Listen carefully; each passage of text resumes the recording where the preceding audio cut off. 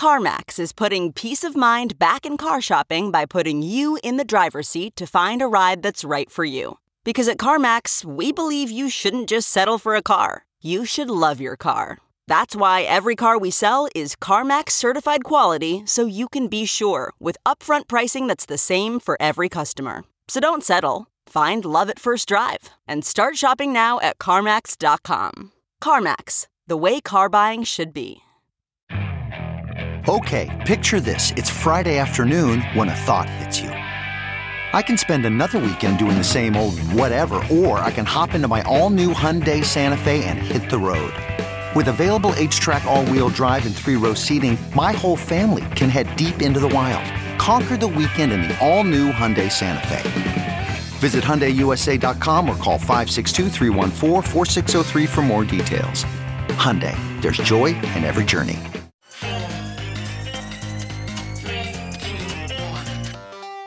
Welcome back to The Breakdown with me, NLW. It's a daily podcast on macro, Bitcoin, and the big picture power shifts remaking our world.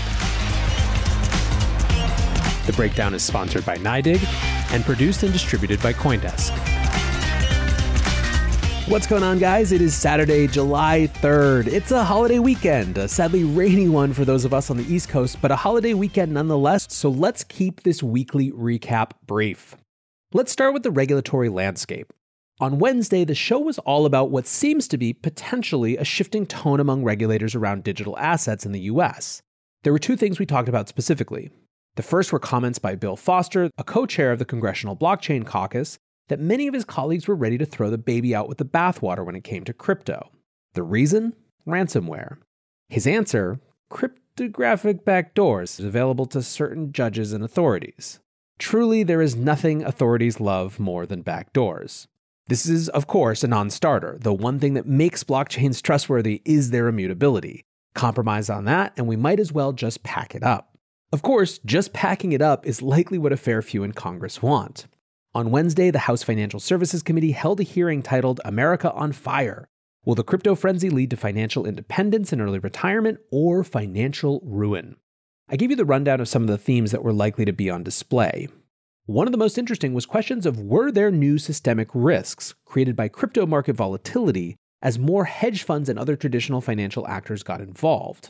Still, I do think it was notable that the expert witnesses Congress chose were generally pro-innovation and pro-crypto. There was one who was most vocal about concerns about systemic risk, but her complaint was at least as much about hedge fund opacity as it was about crypto volatility. But what about the questions from congressional members? Did we glean anything new? To be frank, there was a lot of the same old, same old. Brad Sherman, to the surprise of exactly no one, still hates crypto. His hot take this time was that he'd prefer people to bet on the California lottery than invest in crypto. Quote, cryptocurrency is something you can bet on, but if people want to have the animal spirits to take risks, I'd prefer them to invest in equity markets to support the building of American companies, or the California lottery to support the schools in my state. Cryptocurrencies are highly volatile, so if one person makes $1 million and 9 lose 100,000, Coinbase makes money, the millionaire goes on TV and says how wonderful it is, and 9 others do not retire in dignity. This theme of retirement actually came up a fair amount. Is there an epidemic of retirees losing money in crypto that I haven't heard about? Bridge clubs converting to leveraged shitcoin trading associations? Now, in 2017, there was some shady shit where Korean pensioners were suckered into buying ICOs and things like that. That's completely despicable, for the record. But this cycle, I haven't seen anything even sort of like that. Anyway, back to the Shermanator, he left no questions to his feelings when he ended with this statement. Cryptocurrencies have the political support of the patriotic anarchists who are rooting for tax evasion. I hope we shut it down. Truly, Sherman's opposition is nothing new, and I will only add a tiny bit of context you may find helpful. According to OpenSecrets.org, these are just some of the financial companies that rank among the biggest donors to Sherman's 2020 campaign committee. Capital Group companies, 18,400. Blackstone Group, 16,800. BlackRock Inc., 11,250. American Bankers Association, 10,000. Capital One Financial, 10,000. Charles Schwab Corp, 10,000. Credit Union National Association, 10,000. Discover Financial Services, 10,000. Deloitte LLP, 10,000. Fix the money, fix the something something. There was also a fair bit of discussion around Dogecoin, with Elon clearly on the brain. Tom Emmer asked Peter Van Valkenburg about price manipulation via public statement, and that line of questioning was repeated a lot. Other topics that came up included minorities and financial inclusion. I was delighted to see that many seemed genuinely interested in these possibilities, in the idea of crypto as a vehicle for more financial inclusion. When it comes to CBDCs and stablecoins, there has clearly been a significant increase in focus here. There is both a lot of excitement and a fair bit of concern. I even saw some share concerns about the privacy aspects of CBDCs, which is something of a change.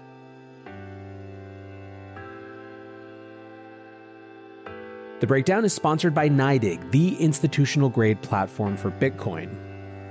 As longtime listeners know, NYDIG is a major force in the Bitcoin space, and they're now making it possible for thousands of banks who have trusted relationships with hundreds of millions of customers to offer Bitcoin. That mainstream access is critical for all of us, and you can learn more about it at nydig.com/NLW. That's nydig.com/NLW. So I think in sum, here's what I would say about the whole thing. If you had never watched one of these hearings about crypto, you would come away thinking that these folks are truly woefully uninformed and wrong-headed. If, on the other hand, you've been watching these play out over and over and over again, you'd kind of see way more engagement and way more substance in the discussion than in the past. There's still a huge amount of educating and advocacy to be done, but it's also clear to me that, by and large, these folks are taking this more seriously than they were in the past. In my estimation, this is a pretty positive step, and here's why. Almost everything that seems dangerous about crypto feels less scary once you really dig in. There are some, like Sherman, who will never change their mind. But for the vast majority whose minds haven't been fully made up yet, they will see good and bad and opportunity and risk. And that is a just fine place for the average regulator to be. Put differently, the most dangerous outcome for this industry is not in a bunch of people who have really taken the time to learn about crypto creating new regulations for crypto. The most dangerous outcome for this industry is people who haven't taken the time to learn about it, whose only context is sensationalist sound bites about it, creating new regulations. Speaking of CBDCs, man, this is a trend that is just marching right along. In China, customers of the Industrial and Commercial Bank can use the digital yuan to pay for Beijing subway fares. This is a leveling up of the trials which, up to this point, have just been focused around lotteries. In Russia, the central bank has named 12 banks that will be involved in the initial testing of the digital ruble. Their initial concept was published in October of last year, and their current plan is to develop a prototype by December and start piloting it next year. In England, the outgoing chief economist of the Bank of England, Andrew Haldane, gave a speech on his last day that extensively discussed CBDCs. Here's the juiciest line.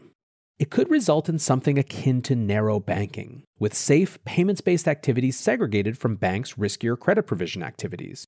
In other words, the traditional model of banking familiar for over 800 years could be disrupted. Meanwhile, even traditional banks are now finding it impossible to ignore crypto. NYDIG, the new sponsor of this show, announced yet another partnership that would use NYDIG tools to allow banks and credit unions to offer their customers the ability to buy, sell, and hold Bitcoin directly from within their accounts. This time, it was with NCR Corp and will enable 650 new institutions representing 24 million customers this ability. This is the fifth such deal from NYDIG in recent months. JP Morgan, meanwhile, is focused on a different aspect of the crypto industry. This week, the firm released a report about ETH2 and staking and said that the shift to Ethereum 2 could kickstart a $40 billion staking industry by 2025. In that report, I think you're seeing another part of the macro narrative finally starting to make its way to Ethereum and DeFi, and that is about yield. Here's a quote. Yield earned through staking can mitigate the opportunity cost of owning cryptos versus other investments in other asset classes such as US dollars, US treasuries, or money market funds, in which investments generate some positive nominal yield. In fact, in the current zero-rate environment, we see the yield as an incentive to invest. Buy Bitcoin because inflation means your dollars are going to be worth less. Go farming because you're not going to get any yield from bonds. Something to watch for sure. Anyway, I'm going to wrap there. I got to go get ready for rainy barbecues. And just one more thing.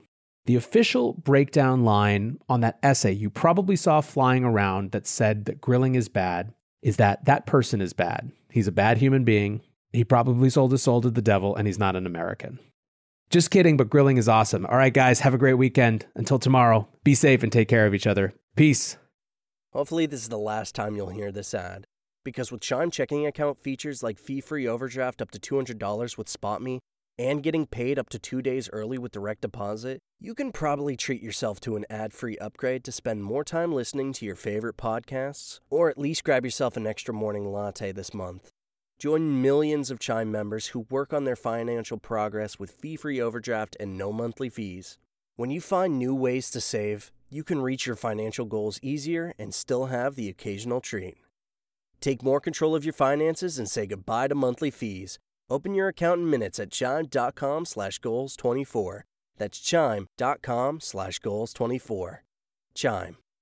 Feels like progress. Banking services and debit card provided by Bancorp Bank N.A. or Stride Bank N.A. Members FDIC. Spot me eligibility requirements and overdraft limits apply. Terms and conditions apply. Go to chime.com/disclosures for details.